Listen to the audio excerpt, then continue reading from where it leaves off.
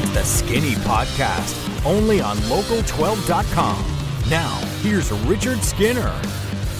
Welcome into another edition of the Skinny Podcast. It's the Potpourri edition with my man Rick Broering. I'm Richard Skinner from Local 12 and Local12.com.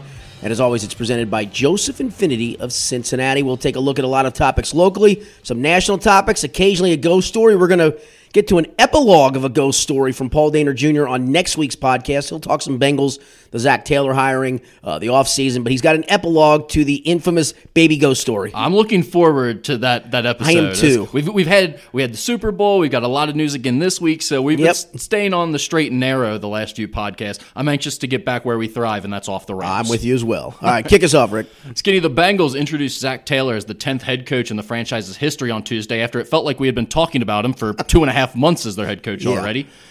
I'll just make it very basic for you. Did Zach Taylor win the press conference? Yeah, I guess enough. I mean, he used a lot of buzzwords. A lot of cliches. Big cliche motivational speaker guy. Accountability. I will say this. I thought he spoke with conviction. I really felt like he wasn't just buzzwording to buzzword. I thought he really meant what he was saying. I thought he spoke with some clarity. Talking about setting high standards, that players want high standards. Accountability is a big word, and I think those are all great things. I think it's great to say that on the Tuesday you're hired. I want to see if it's held into practice on September the 30th when Fred has had 3 straight bad games or has made 5 straight mental mistakes or something along those lines. Then I'll believe it. And again, I'm not here to tell you he won't do it. He's not the first coach to use those buzzwords. In fact, it would have disappointed me if he wasn't the coach that used them, because they all do. It is what it is. There it is. There's a cliche for it. It is what it is. I liked that it wasn't all football guy stuff. Mm-hmm. It was about culture. Mm-hmm. It was about making a great environment. You didn't throw around like the family word or anything like that. It was more about culture. And the one thing that made me wonder if he really did some research into talking to people around the league or maybe in the Bengals organization about the issues that they've had, it's like everyone's going to talk about setting a high standard. That's clear. You would hope they do. Yeah, everyone's going to say that. So I didn't think that necessarily did it. But it's also like, I think one of the things you've kind of heard from players around here is that there's not enough accountability and not enough standards. So it's like you start hearing that and you're like, is he saying this purposely? And then he said multiple times, we're going to communicate clearly. Yes. Communication is a big key. He kept saying stuff about communication. That to me sounded like a guy who knew exactly what the issues were in this locker room over the last few years. He also talked about having good people. Just that we're not just going for good football players. They've got to be a fit for us. He sounded almost like a college coach talking about recruiting to his program. Instead of just after trying to clean up a program's mess. Right. It didn't sound as much like the professional level where it's these guys are pros, they know to do their job. It sounded very much like, no, if guys are a problem, they're not going to be in our locker room. We'll find guys that want to buy in and want to do the right thing. At least that's what I took away from it. I think that's probably right. And that seemed to be a little bit different from maybe your typical football guy speak, I thought. Yeah, and again, that's easy to say. I mean, what happens the first time the 10-year veteran tells you to buzz off because I've done this my way and it's been successful for a long time? Hopefully that's something. Hopefully you come in and you... I don't want to say you demand respect. Maybe you command respect right away. Maybe it's an easy buy-in. And I remember I did a story on Jake McQuaid, the long snapper from Elder who played for the Rams, was in the Super Bowl. And he had a great quote. He said there was a coach that coached with Jeff Fisher, Dave McGinnis, who was a former NFL head coach, but McGinnis was an assistant with the Rams. And he said players can always tell when you are full of BS, because he said they can read that a mile away like a pack of dogs. And he said the one thing about Sean McVay was almost right away, he said it didn't feel like there was any BS with this guy. That's why we bought in as quickly as we did. Okay, and maybe that's true. Maybe that's what players will do with Zach Taylor, but time's only going to tell that. Yeah, I will say, when you said he spoke with conviction, and I agree with that. It didn't seem like all this motivational speaker stuff was coming off as phony or fake. He did kind of seem like that Johnny quarterback guy who's like, I like being a leader. Like, that did seem to be his persona. So if you're going to be that type of guy, you're right. It has to be authentic. And I think it seems authentic with him, at least initially. I think it did too. And you're right. You can say all the right things now. It really means nothing. Everyone says the right things. But fans eat it up. Right. But that's all we have to judge him off of right now. So that's why we're talking about it. Yes, no, I think it's a great question because that is always the big thing. Did so-and-so win the press conference? Because occasionally, guy gets done, you're like, what in the world is this? I mean, you've heard some of these guys speak, and it's almost like, whoa, boy. I don't know how you got through the interview process, but okay, good luck to you. Yeah, and there didn't seem to be anything that really stood out as far as goofy or, oh, that might be a red flag, or, oh, wow, that sounds really out of the box or extraordinary. It was all pretty much what you'd expect. I mean, he said he wants to, like, the reason he's doing this, he wants the pressure. And you know, some guys think they want it until they get it. I think he actually genuinely does. He wants the pressure of what the job entails. And I'll give him a passing grade or even a high grade for how he handled himself in that press conference. Taylor said he has a high opinion of Andy Dalton, stating that the quarterback is a great fit for what the Bengals are going to do under his direction. He went on to say the Bengals are very fortunate that he's their quarterback and also mentioned that he watched every snap he took at TCU. Do you think Zach Taylor really believes Andy Dalton is the right fit at quarterback for the Bengals, or is this just lip service on the day you're hired? Well, see, if it's lip service, then already right away I'm going to go, well, you're full of crap then. You're a BSer. I mean, right? I mean, he just spoke with all this conviction, and you're right, he spoke a lot of Andy. It wasn't just, hey, I've watched Andy in the league. I watched him the last few years. I watched him in 2000. I watched him when, I mean, he could use the excuse of, hey, the only time I've really seen Andy is when we played them and whatnot. No, he made it a point to talk about going back to when he was at TCU, and if you're wondering why would he was a graduate assistant at Texas A&M, so they played TCU back then, so he was probably, I'm going to guess, part of his role as a grad assistant was grinding the tape and putting clips together and looking at their offense so he could give it to staff members, etc. So I'm sure that he is very familiar with Andy Dalton. And for him to go out of his way tells me that I think he does think that Andy can do good things for this team and for this offense. And like I said, if he didn't believe that and that's how you're going to go out of your way to do it, that tells me then you are an absolute BSer. Well, I think he believes it right now because he doesn't have any other options. Let's be realistic about that. The best case scenario right now, guy he used to coach is going to be out there, Ryan Tannehill, and I'm not telling you he's the right guy either, but he's going to be available, I think. Well, now if you're doing that, and that's like what you're about to do, then yes, I think this was a little bit over the top praise for Andy Dalton. But in my opinion, the best case scenario for the Bengals in terms of even going away from Andy Dalton is drafting a new quarterback. And realistically, are you taking a quarterback at number 11 in this year's draft? No. It's hard to believe that would be the case. And if so, you're not starting a rookie quarterback that you took in the second or third round. No, at the very worst, Andy is still at least a year bridge guy, if not a 2-year bridge guy. Right. So really, what are your options if you're the new coach other than to believe in this guy? And so what you do, you start. He's already grinded the tape because he coached against them in college, so he already knew about Andy Dalton. But I think you start saying, okay, what did I like about the guy? What can he do well? He seems like a winner. You start finding the things you like about him because you know you're going to be tied to him for at least a year regardless. So I do think he believes it for right now. I don't know that he believes it long-term realistically. Maybe not, but I mean, you're right. There's no other real option at this point. I mean, if there was a quarterback in this draft that maybe he coveted or they thought were going to fall to him, I mean, Dwayne Haskins is going to be off the board, and I wrote a piece where I'm not so sure Dwayne Haskins, I even believe entirely in him. But he won't be there in all likelihood. The Bengals are not going to trade up to get Dwayne Haskins at this point. It's not worth doing that. You have too many other holes to fill.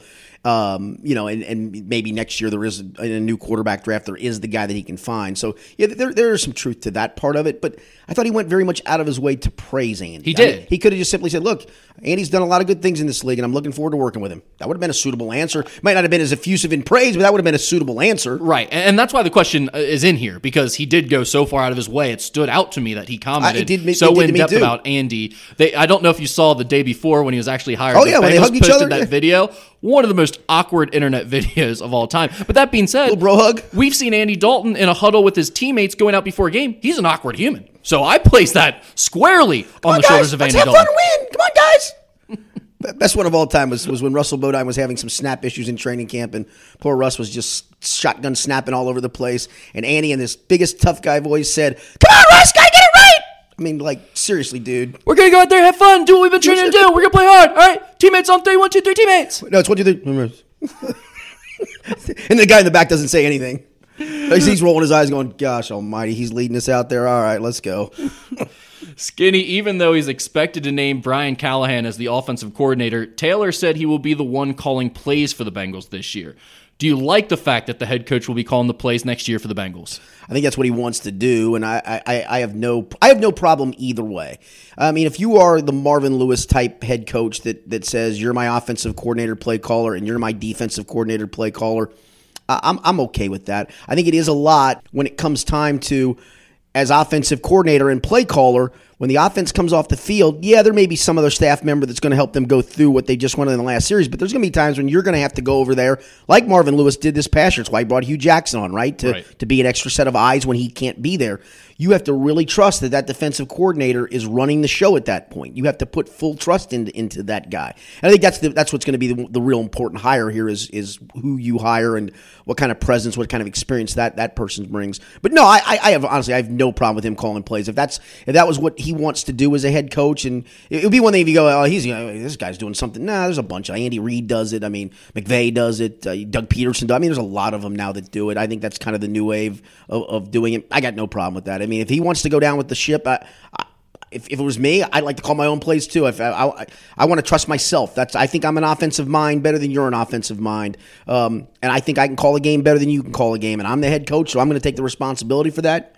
Go for it. That's the whole thing about it. I have no issue with coaches like you say who want to be the facilitator and just say, I'm in charge, I'm running this orchestra, you're my lead guy on offense, you're my lead guy on defense, you guys call your own plays, all that stuff. That's fine. I think that can absolutely work. Sure. It's worked for decades. I don't see any issue with it.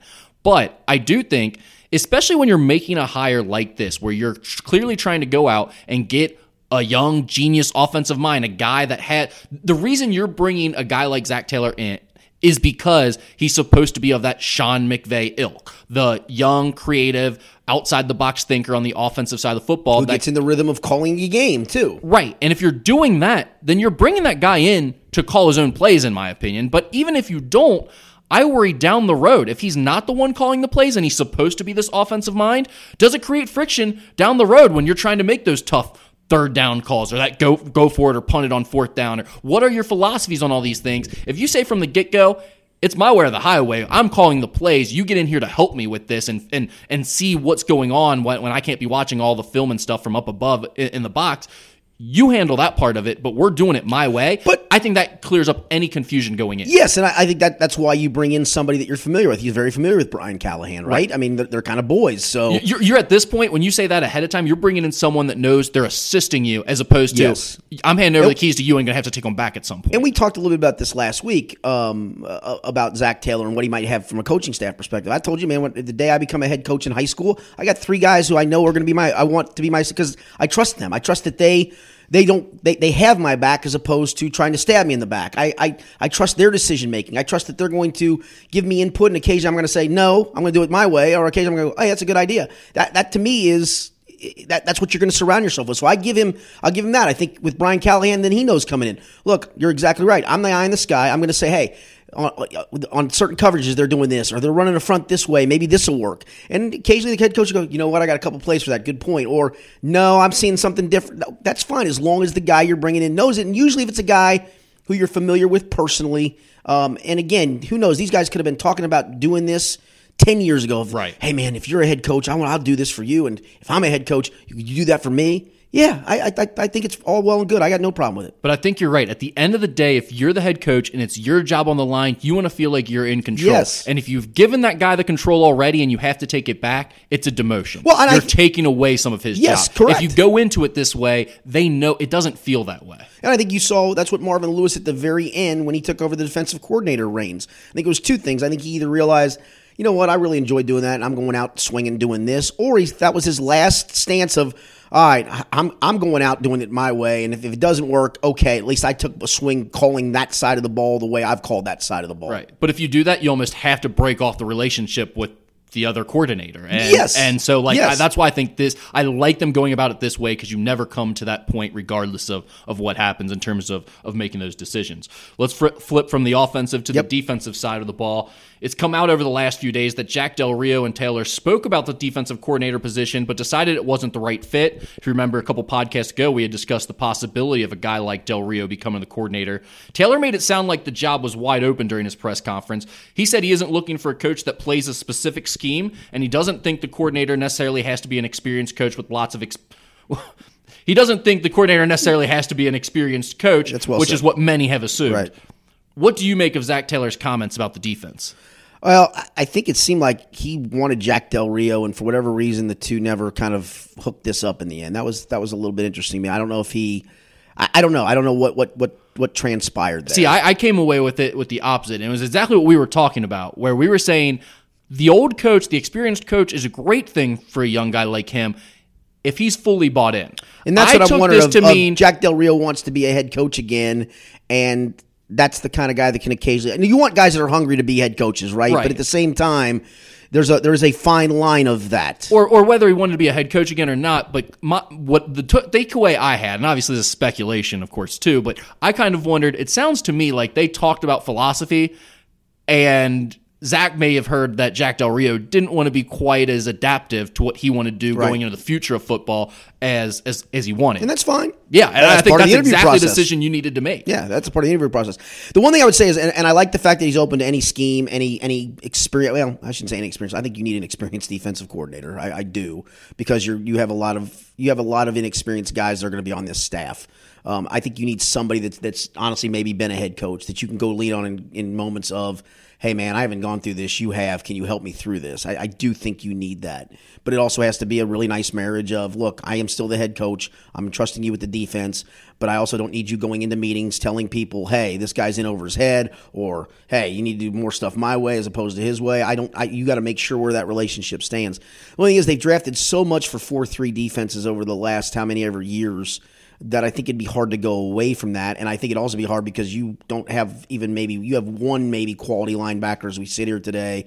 I think if you're going away scheme-wise to suddenly going 3-4, I think you're in for a bit of a rebuilding process on that side of the ball. And do you have the time for that type of rebuilding process? So I don't think you need to be pigeonholed per se. I get that part of it, but I think you've kind of become a 4-3 scheme by default because of what you've drafted. The fact you've invested money into Geno Atkins and Carlos Dunlap, and you drafted a Sam Hubbard. I mean, you've drafted guys to fill that defensive front. Now you really need to draft a couple linebackers or go to free agency for that and go back to doing 4-3 stuff. I appreciate you're not pigeonholing yourself, but I think it's almost naive to think they're going to completely scrap 4-3 and go 3-4 and change into some kind of crazy wild blitzing 3-4 defensive team. Yeah, I kind of agree with that. I think they'll end up being a 4-3. I really like the fact that him and Jack Del Rio talked, and who knows what happened here. I mean, Jack Del Rio may have just said, but if it's not the right fit either way. I'm really happy about the fact that we saw him go into a meeting like this and it didn't work out for whatever reason, and that's okay. And who knows how that all transpired. But if it is the fact that he just said, you know what, this guy doesn't sound like he's fully on board or fully bought into what my scheme's going to be, I just don't think you can have any, again, it comes back to that communication. Sure. I don't think you can have any dissent among the ranks in, I don't really know if what we're doing is the right thing. I think everyone has to be fully bought in. And that's not to say you need yes men around you. You don't. No, you need guys that'll challenge you. Correct. But they need to be bought into the scheme that everyone's teaching. And again, there's that fine line of, yes, you need somebody in a meeting to say, no, I don't think that's the right thing to do. And you, again, as the head coach, go, okay, but it's my decision to make. But you also don't need that guy going into his defensive meeting room and go, hey, that guy down the hall is a clown, man. Let's just do our thing. To hell with what they're doing. And I'm not telling you that Jack Del Rio was going to do that, but I'm going to guess there were a specific set of questions that he went over with him or talked with him about, and maybe didn't get the feel and the vibe, and maybe it was vice versa as well. And that's fine. If that's not the right fit, move on to the next. You're around Paul Brown Stadium a lot, and you've got some inside sources there. Have you heard any other names, or are there any other names that have been brought up that interest you? Dom Capers' name was brought up, and it's interesting because he was a successful coordinator. He has head coaching experience. I think he's been primarily a 3-4 guy for most of his career. I'd have to look back at where his last stop was to see if they were full. I think he's been a 3-4 guy. So that's where maybe that's why he's talking about, well, I'm not going to pigeonhole us into a scheme because if I'm talking to Dom Capers right now. This is my new guy. No, it seemed like that they were at least very interested in Del Rio for quite a long time when Zach Taylor's name surfaced, and the fact that he really didn't even formally interview for the job tells me that, okay, now you're on to what Plan B was, and Plan B could be a lot of different guys. Yep. Mike Brown was the one to introduce Taylor at the press conference. He didn't say much, but was asked about the decision to move on from Marvin Lewis. He essentially said that Marvin Lewis was his friend. He didn't want to disparage him in any way, but that the fan base made the decision for the Bengals in terms of parting ways with Lewis. What were your thoughts on Mike Brown's comments, if any? I thought they were eye-opening because he doesn't say those kind of things very often. I mean, he doesn't even recognize a lot of times the fan base, either good or bad. Fan base wants Ring of Honor. I'm not going to do it. I mean, there are things that he did, and the funny part was Paul Dehner Jr., our buddy, asked the question, and I told Paul afterwards, I said, I know you were just looking for a simple answer. I said, I thought it was a very softballs question, but it felt like Mike felt like he even backed himself into a corner a little bit to me. It very much felt that way. And I thought it was a very honest answer. I thought it was a great answer. I mean, I thought it was an eye-opener. After the thing, I did a column on Zach Taylor and whatnot, but I also did a kind of 5 things we learned. And my number one thing was Mike's comments about Marvin Lewis, because I thought they were, and about why he made that decision that, the fans finally spoke loud and clear that we need a change. I did think it was funny when he said, I thought we'd given Marvin the appropriate amount of time to get this turned around. Well, you gave him 16 years, my man. I think that's an understatement. That's a long time. And I think the fact that I'll give Mike credit that he could have said, look, things didn't work out with Marvin. And in the last 3 years, we went downhill, and he chose, I don't want to say anything disparaging. He's my friend. But at the same time, hey, fans, I got it. You spoke loud and clear. And for him to even acknowledge that, I think was a big, big thing. Well, I was shocked by the fact that he acknowledged the fans, because he's never done that I can tell. It's also made me feel a lot like, had the fans not stopped showing up to the point that it got embarrassing and, more importantly, costly for the Brown family, this would have never happened. Maybe he would have stayed right with you him. Might be right. It also got weird to me that, like you said, it felt like he took the question, knew he didn't have to answer it, but to me it almost felt like he wanted to make it clear, because the question was asked in the I don't even remember exactly how it was phrased, but Paul basically said something along the lines of, you mutually parted ways. It was, you both came to a decision. How did you come to the decision? Right, but he said they both came to a decision. Right. It wasn't like the Bengals. He didn't say it, and the Bengals let go of him or parted ways with him. And Mike almost seemed to want to take the opportunity to make it clear that we did part ways with him. He didn't say that it was a mutual thing. Right. He was like, I don't want to say anything disparaging because he's my friend, but we decided it was time. Yeah, we gave him long enough. We gave him an appropriate amount of time to get this turnaround. Yeah, it sounded very much like we did fire Marvin, and it wasn't a mutual thing like had been reported this whole time. So that was interesting to me. It wouldn't be the first time Marvin in a press conference said the wrong thing or flat out lied. No question. And I'm not, I totally understand that. And I believe that Marvin was lying or that he probably got fired. It's just interesting to me that Mike was willing to go up and say, I'm not going to say anything disparaging because he's my friend. But to be clear, we did fire him, essentially. Yeah. That's my takeaway from it. We gave him the appropriate amount of time. I will say the most impressive thing Mike Brown did in that press conference, the most impressive thing. Didn't ask for fudge cake? No, he did not ask for fudge cake. That would have been impressive, though. No, that he knew the 4 children's name of Zach Taylor off the top of his head. I kept looking to see if he had notes. I don't believe he did. He didn't. He almost forgot one. Yes, I'm not sure I could have done that. Zero chance. I'm giving him a thumbs up for that one, man. I'm a terrible name. I am too. I'm awful at it. Zero chance. I got a lot of friends or people I see that I know who they are. There are a lot of Chiefs out there, Chief. There are a lot of them. Oh, if you asked, what's going on, bub? If you asked me to name like close family friends, like all of their kids, couldn't do it. Off the top of my head, even though I've known them for like decades, off the top of my head, in front of a press conference like that, it would be difficult. Right. No, I get it a lot. Hey, Skinny. Hey, man. I wish I could remember. I don't. Chief, I'm sorry. yeah. Chief, what's up? Yeah. I have no idea. On, Chief, Man, and Bub. Those are 3 really doable names, and they feel like you connected with them. You're like, all right, man, good to see you. And hey, good to see you, Chief, Bub, Man, all of you. You're all 3. Plus, you and Gamble can call anyone Chief, and they like hope it happens. Yeah, like, correct. They want you to call. Chief. Yeah, that's a good point. That's a good point. All right, Skinny. Let's take a look at our lines. Only college basketball going on really right now, and it starts Saturday. 1 p.m. You got UK at Mississippi State. The Wildcats are favored by 2. The total in that game is 142. This UK team is just on a freaking roll right now. They really are. That's even though this will be a tough game because you can imagine what the crowd in Starkville is going to be like. A chance for State, which is an NCAA tournament team as we speak today, to inch its way up the seed line a little bit with a win like this to get a scalp like this. But right now, I'm not sure. Other than Duke and Tennessee on the road, I can't pick this Kentucky team to win the way they're playing. I mean, they're taking the teams they should beat and just destroying them. And they're taking the teams that are 50-50 games and beating them in some cases soundly. I'm going Kentucky, and I'm going to go under because they're starting to defend a little bit. And State's not a great offensive team. I'll go Kentucky 70-62.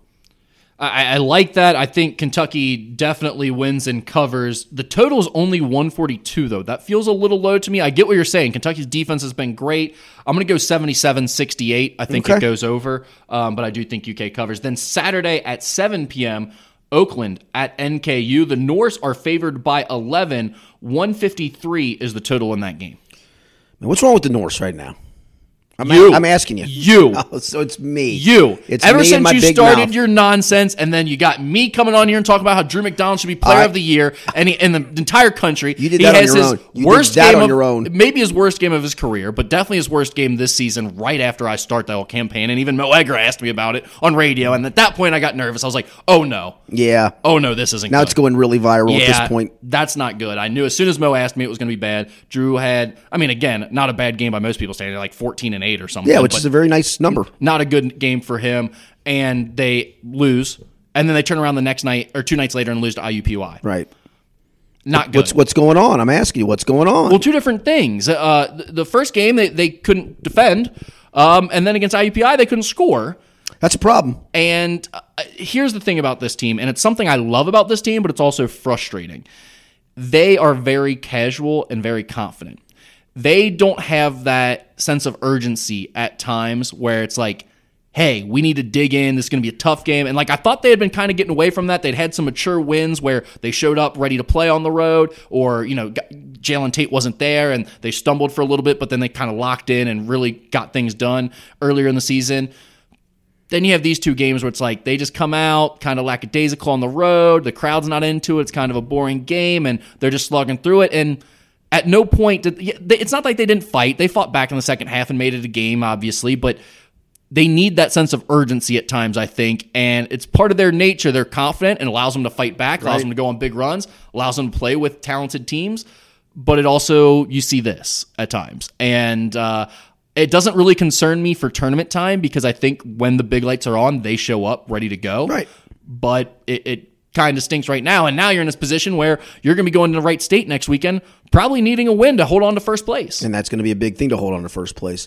I'll go NKU 88-80. Oakland's got enough firepower. Obviously, there's some revenge here for NKU in mind.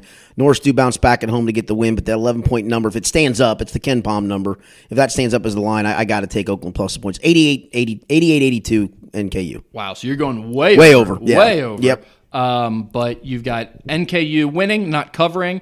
I'm going to go under. I'm going to say 78-72. I kind of agree. I think NKU wins but doesn't cover.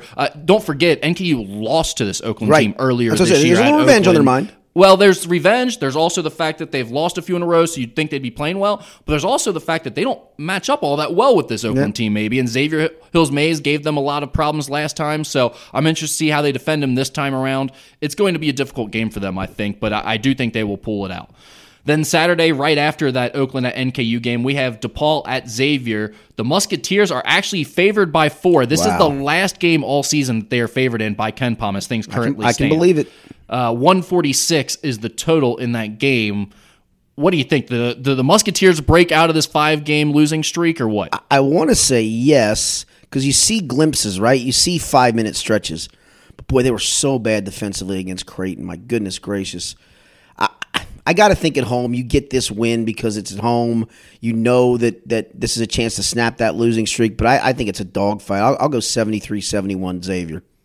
I think it's definitely going to be a dogfight. You're right about the same spot where I am. I'm going to say 76-71 Xavier. They win by 5. Oh, so you got them covering too. Yeah, over by 1, Wow. and they cover, I think. And this is strictly because they're in the midst of a 5-game losing streak, and I'm choosing to say they don't completely melt down and fall apart and lose Quentin themselves. Gooden's had some good moments of late, which Quentin is good. Gooden played. He was their best player against Creighton on Sunday. So I think that's a great sign. You get Paul Scruggs and Najee Marshall to come back a little bit. Neither one of them played well at Creighton. If those 3 guys all play well at home, you beat DePaul. That's fair. You get a shot or two to go down. So I'm going to say they pull this one out, and I do think they cover because the spread isn't that big at this point. But it's going to be interesting. If they don't win that one, it'll be really interesting to see how the rest of the season looks for these guys. Agreed. Sunday at 4 p.m., probably the game of the week. You've got Cincinnati at Houston. The Bearcats are 5-point underdogs in that one. The total is 127. Skinny, what do you think? That's a big number. Houston's good. I think if I looked at the last bracket matrix, and maybe I'm doing this wrong, weren't they like a 3-seed in bracket matrix? I think they are a 3-seed. Yeah. Now. What are they, ranked 12th in the country or something like that? Yeah, they're 5th in RPI. I didn't see where they were in net. I'm guessing probably at least top 15 in net, right? We're doing great research right here before the podcast. Well, I know. I was doing Houston off the top of my head. I want to say bracket matrix, they were a 3-seed. I looked at it this morning, but I can't remember if it was a 2 or 3 seed. I'm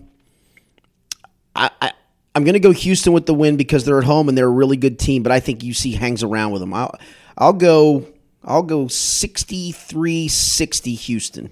Yeah, Ken Pom has Houston at 19, Cincinnati at 29, so it should be an interesting game.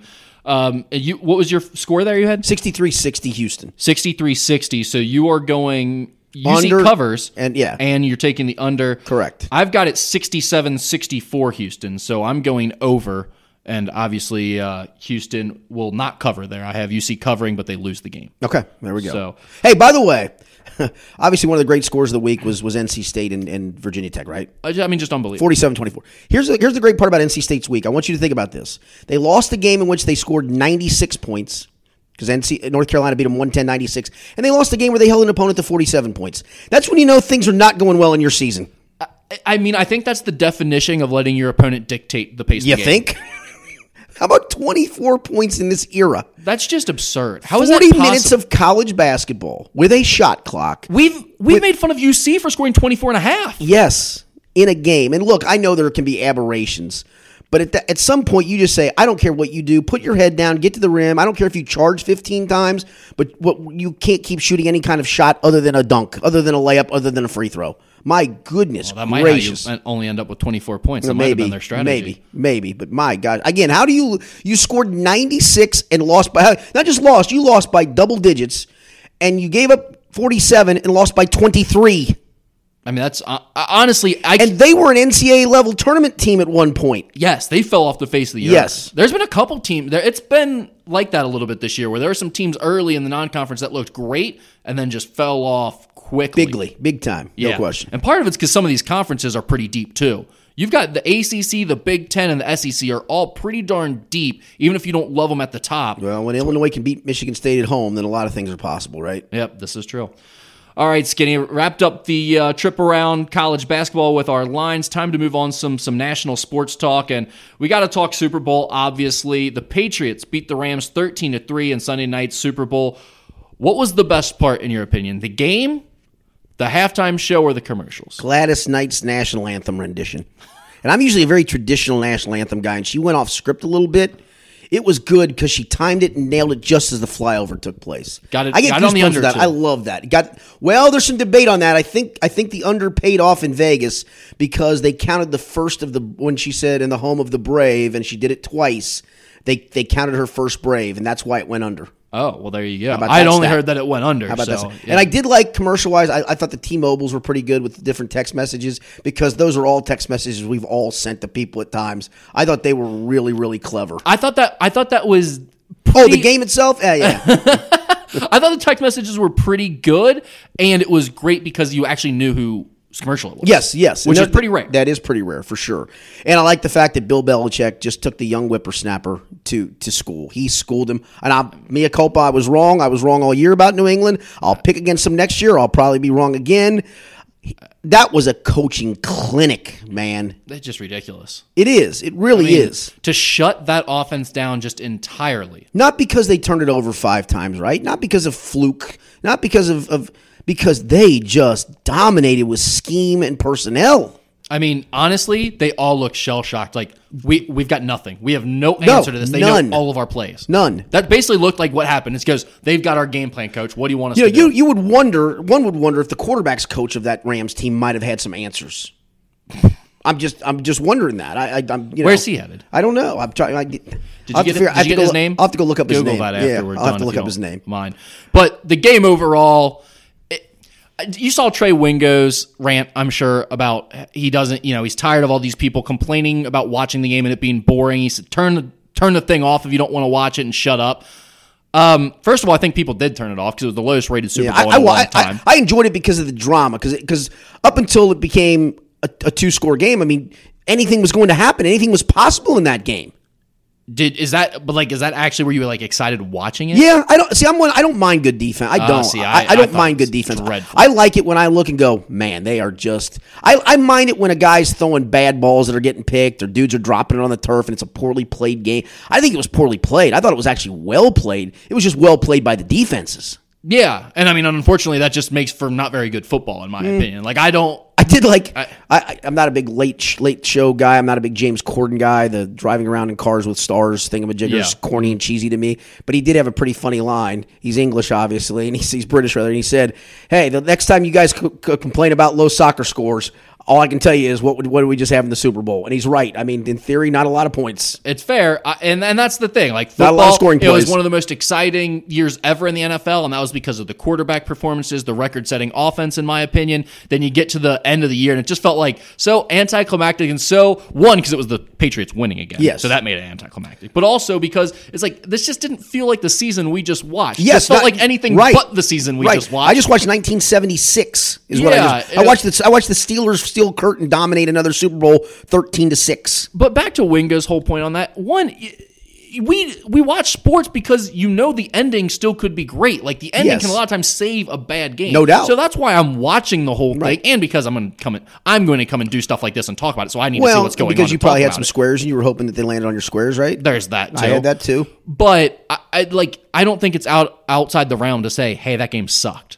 Like, I think that's a reasonable thing to do. I have no problem with people saying I didn't enjoy that game. I mean, I get that part. The enjoy it, I get. Yeah. I didn't think the game sucked. I really thought it was just well played by two defenses. I get what you're saying. It was a clean football game. Yeah. But not a lot of penalties. It was really boring. Well, it was quicker. The lack of penalties did make it go along a little bit quicker, I thought. It wasn't terrible. What was your favorite commercial? Was it the T-Mobile commercials? I liked the T-Mobiles. I thought the avocado one with the cone of shame was pretty good, too. But the NFL 100 won it, right? Oh, yeah. I mean, that's a transcendent. I consider that more of a PSA. I do too. But you're right. PR. Oh, it was. But that's a timeless so well commercial. done. I mean, a classic. We'll look back. Think about all the dudes they got to do that. You've got Hall of Famers dating back for decades in that commercial, and then you have a couple who won't be getting in the Hall of Fame for a couple decades. But the way they played out, I mean, Joe Montana looking at Michael Irvin and turning and saying, "Sorry, cowboy," because he's throwing to Jerry Rice. Yeah. And Deion picking it off, and then Deion doing his little Deion interception touchdown dance as he moves up the sideline. And then when the ball got tipped, I even said it out loud. The ball was hanging in the air. You didn't see what I said.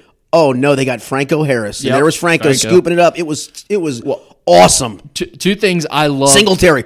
You could just see rip those glasses off. Because initially I'm like, what is this going to be about? Because it was Marshawn Lynch. I'm like, what is Marshawn Lynch doing? You thought it was like a Skittles commercial or something exactly. Goofy. Exactly. And all of a sudden when the ball was on, I'm like, oh gosh, this is some NFL commercial. And he's about to yell, which he did. And then it was really, really good. Just really well done. I loved the part where Tom Brady took off his rings and handed them to Baker Mayfield. Yes. I thought that was a great moment. Was also, well done. kind of funny and interesting to see what happens with Baker Mayfield going forward and Tom over the next several years. And they brought the young girl in who I think is a football player in Colorado, maybe. I think so. She's like 14-year-old. Yep. And I didn't know who she was. I had to look her up. But that was cool. I think that's why they did it. Everyone had to go look her up now. And I thought that was a very cool thing by the NFL. I did too. Well done. My favorite commercial, though, that wasn't just, like you said, like a PR thing, was the Expensify commercial with 2 Chainz. That was good. I thought that was hilarious. That was good. Because I also thought that's one of the few, again, where I knew exactly whose commercial it was, and I remembered it after the Super Bowl was over. I knew it was Expensify. I knew it was about expensing. It's funny you say that because I hate doing expense reports. Now I have to do it through a system here at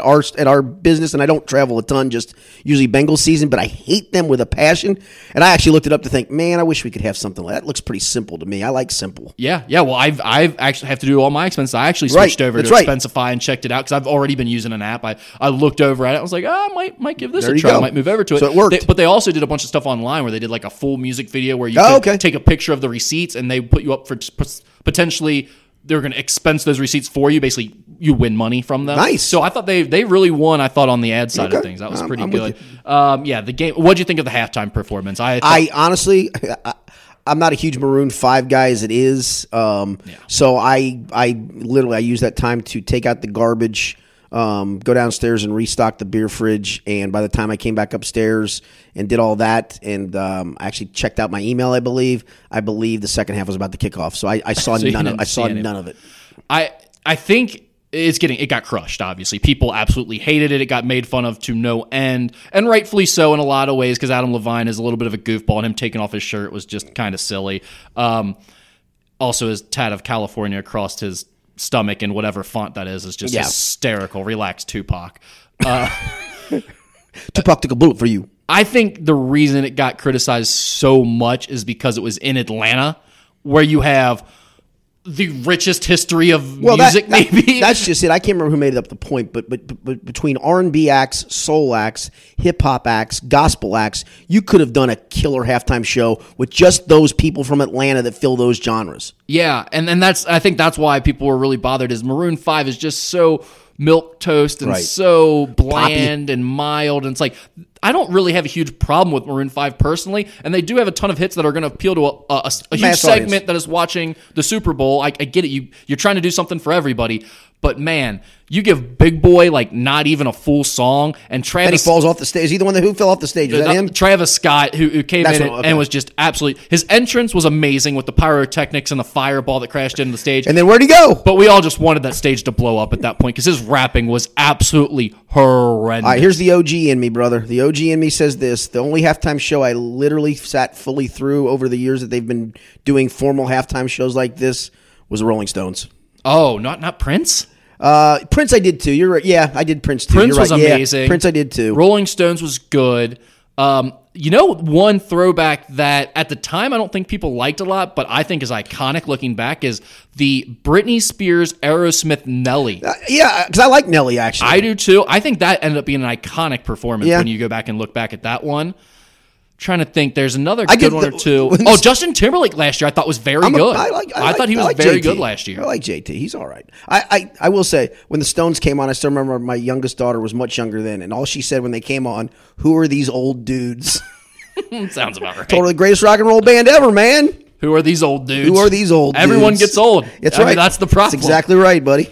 Skinny Marvin Lewis has found a new gig. He will reportedly serve as a game analyst for games played this coming season. The Alliance of American Football. Games are being broadcast on CBS, NFL Network, CBS Sports Network, and TNT.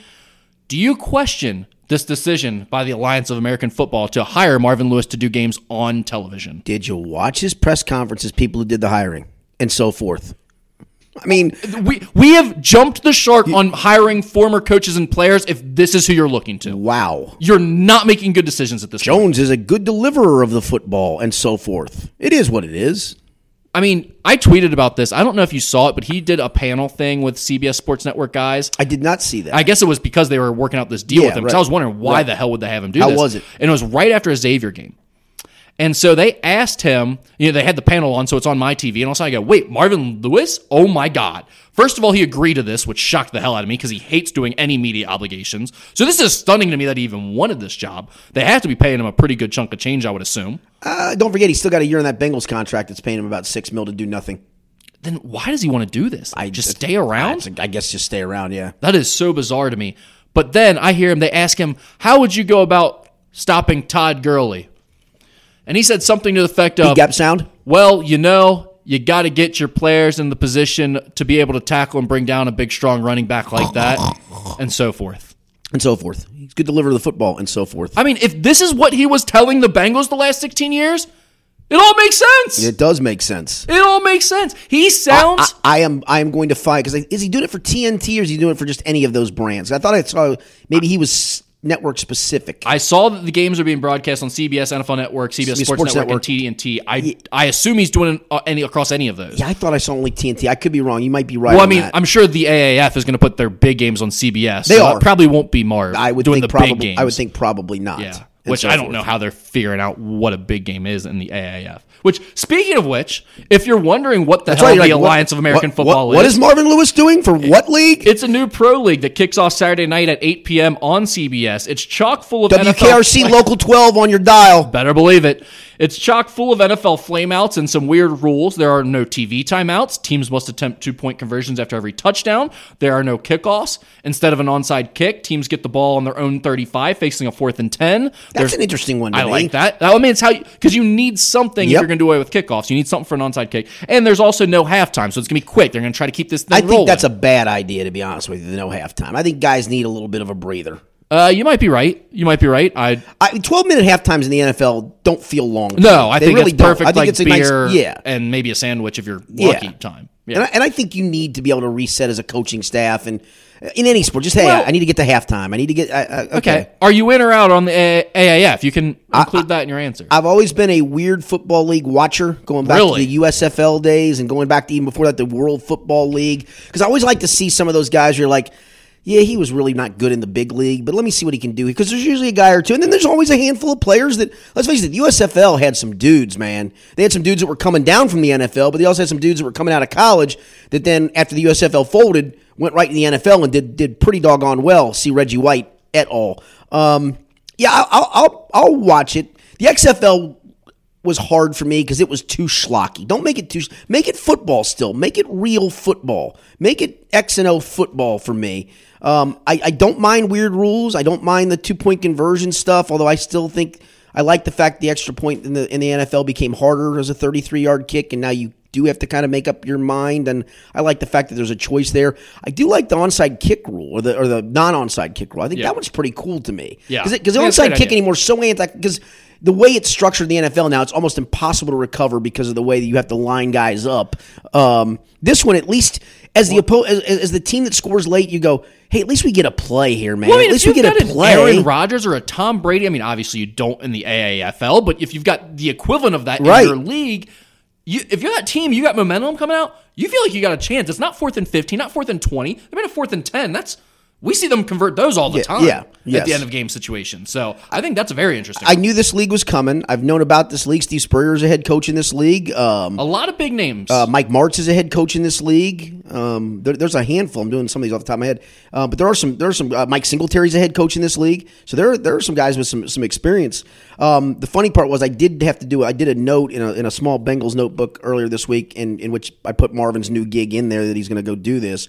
And the one thing I did have to look up is, I wonder when that starts. I know it's in the spring. I didn't realize then that it's starting this Saturday. And I'm thinking, boy, you guys need to have a little more brand recognition than that. If I had to go out of my way to look up when you start, I was assuming March-ish for some reason, but then obviously they're not going to try to conflict with March Madness because CBS has a big chunk of that. So does TNT have a chunk of that too, and I guess that's why they got the other networks to go along with it. But yeah, I mean, I think it's a good idea. I think it's hopefully I'd like to see it work. I'm out. It won't work. You're probably right. None of these do, and none of them do, and it's for the simple fact of, there's always the NFL, so it's never going to be the best league. That's the first problem it faces. It's never going to be. How about expanded gambling in this country, though, that keeps coming little by little by little by little? I don't think it's enough. We've already got enough to gamble. I mean, there's some degenerates. Are you coming Friday to my thing? The AAF fantasy draft? I don't think I'll be able to make it, really? Unfortunately. You know what? You didn't get my invite? I'll set mine to auto draft. I'll just let it randomize because I don't know a damn player in this other than Trent Richardson anyways. There you go. But the other problem is people already have a bad amateur thing to watch. It's called college, and they have a tie there because they went to school there or it's in their state, and they drink and gamble to that already. So that's the problem with these semi-pro leagues at any sport is they're not going to be the best. That's the funny part. And we've already got that amateur crappy league that we have an attachment to and we bet on. It feels like all these leagues always put a team in Birmingham and Memphis thinking it's going to work, and it never does. Birmingham doesn't. You know what Birmingham cares about? Roll damn Tide. Or a little bit of War Eagle. A little bit of War Eagle. Which, by the way, so I've got an idea for a semi-pro league that I think will work. Would you like to hear that? You might want to invest in it. Okay, well, don't take such a big step. I think this is a good idea.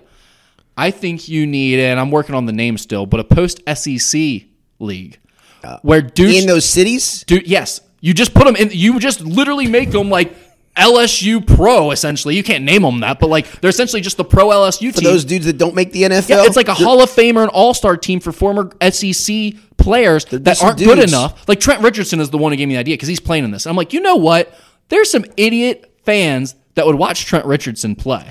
Ain't wearing Roll Damn Tide. I know, but if you put him in that city and you just say that's what he is, like, they'd love that. And if he was going back to play with, like, a team full of Bama guys, maybe you could hook him up with his old quarterback and stuff. I do love the one thing I do think they did do, I could be mistaken on this, I believe part of their draft, like their initial allocation of players. It's regional. I think it was regional territorial, however. So that part's smart. Yeah, it's still not going to work. I'm telling you.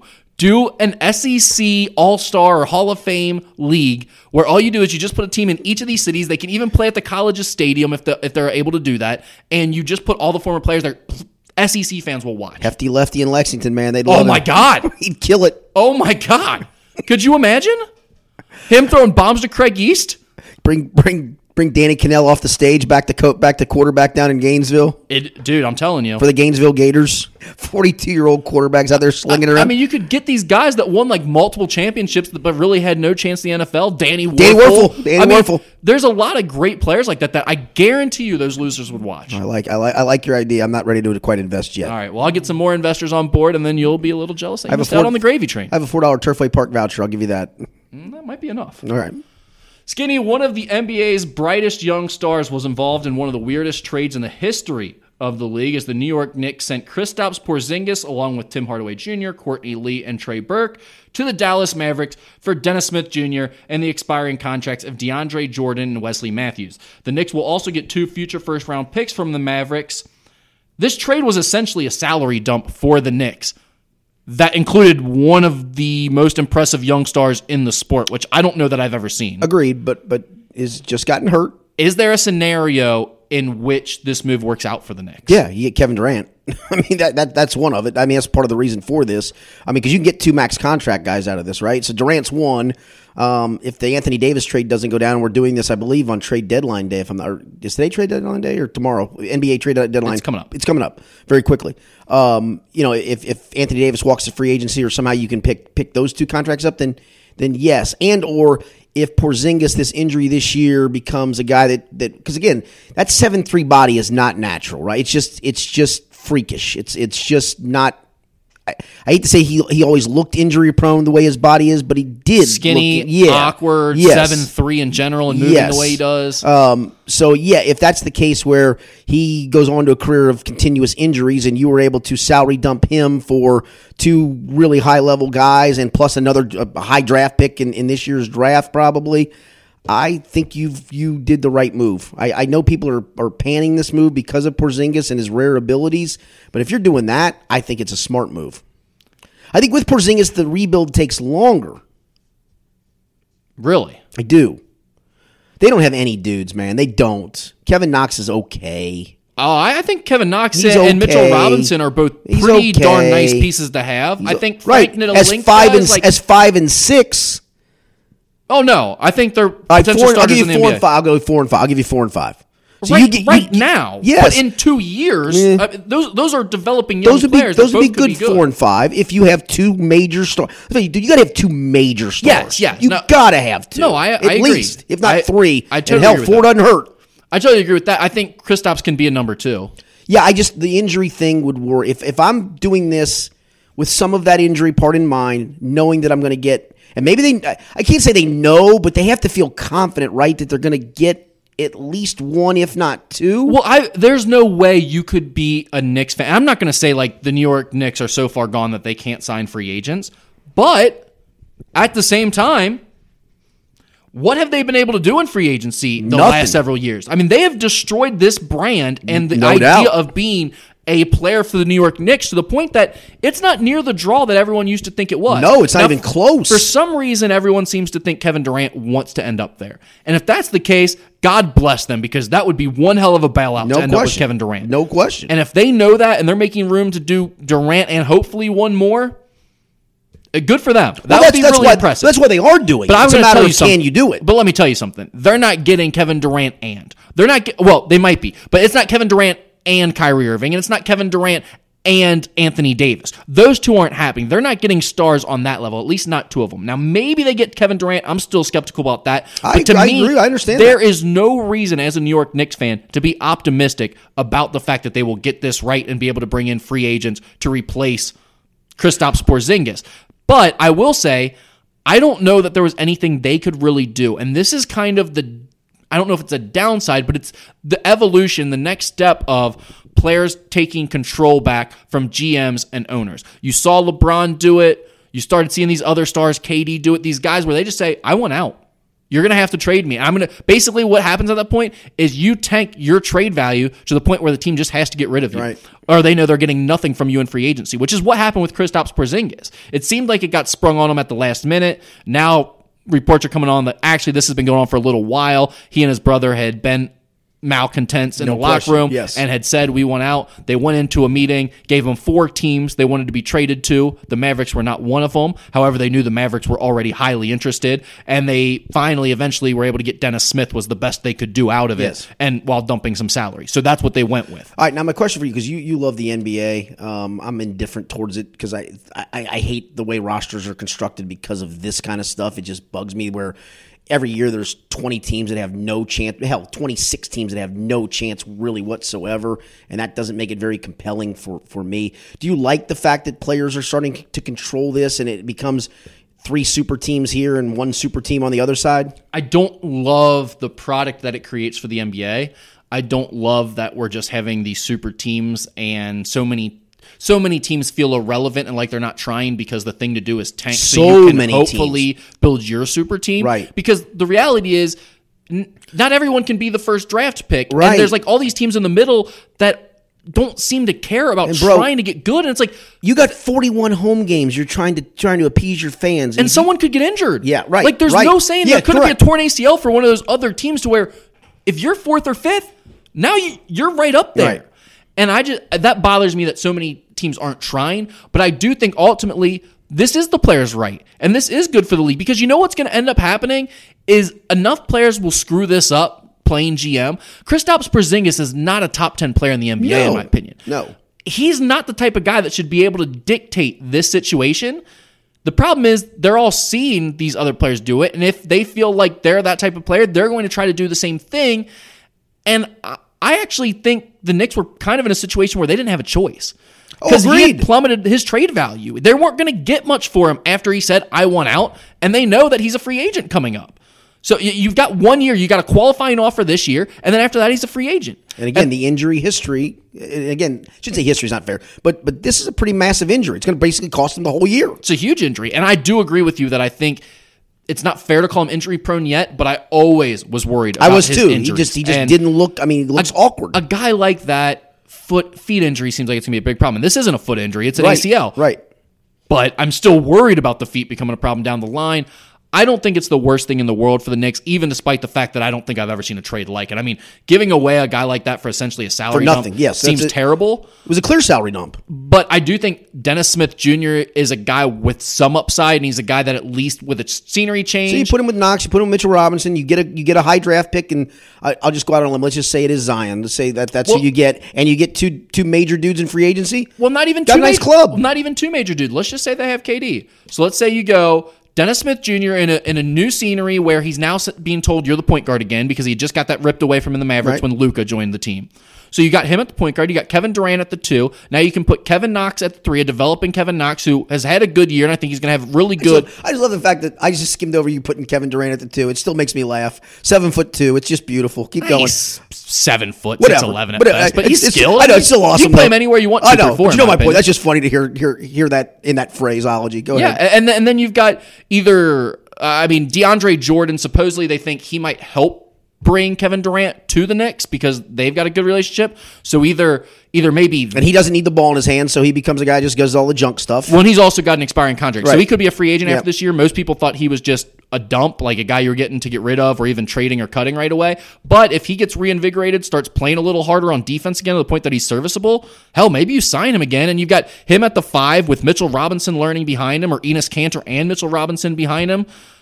I don't hate that lineup. It's at least fun to watch. Unless the Turkish hit squad gets Enes Kanter first. Well, you got to watch for that. There's one thing you got to watch for. Agents looking out for him, secret double agents looking out for him. So he's starting to get a little weird. Starting to get a little weird. Starting? Yeah, starting. Ben a little weird. Yeah, starting to get a lot weird. I've kind of felt for him along the way, but it's starting to get a lot weird. So yeah, that dude's weird. But I mean, you put Zion in there at the 4 with those other dudes. If Zion ends up being a transcendent type player, and you've got Dennis Smith, Kevin Durant, Kevin Knox, and DeAndre or Mitchell or Kanter or whoever's at the 5, I don't hate that team. And let's face it, Knicks fans deserve that, right? I mean, I'm not a Knicks guy, but I lived in New York for a period of time. And New York basketball, when basketball in New York is good, it's just fun because the atmosphere in the Garden is still one of the best. Except for these idiots are just so weird and racist and everything else. Like a couple years ago during the Big East tournament, we go in to grab a beer during like noon, and you've got all these what are union employees who just like take off for like an hour and a half, 2 hour lunch, and they're just doing like shots and I love it. Yeah, Boilermakers there at the bar during their lunch hour, going back to do construction or whatever, and you've got one of them just bitching nonstop about the fact that Ron Baker isn't playing more. Ron Baker should be starting at the 2 of all people. Hey, by the way, your guy Larry Shamit got dealt. Yeah, how about that? Good old Larry. What? Yeah, that Larry. That's what Chad called him, Larry. Yeah. Your guy Larry Shamit. Your guy Larry Shamit. I can remember his real name. Yeah, your guy Larry. Speaking of Chad Brendel, he'll be with us on the basketball podcast. Make sure you listen for that. We'll do when we skip Super Bowl Sunday, but we'll be back this coming Sunday. It'll be up the following Monday. Be sure to listen to that. Next week on the show, Paul Daner Jr. from the Enquirer will join us to talk some Bengals, some Zach Taylor, but most importantly, the epilogue to his great baby ghost story. Until then, I'm Richard Skinner for Rick Broering. This has been the Skinny Podcast, the Potpourri edition, presented by Joseph Infinity of Cincinnati.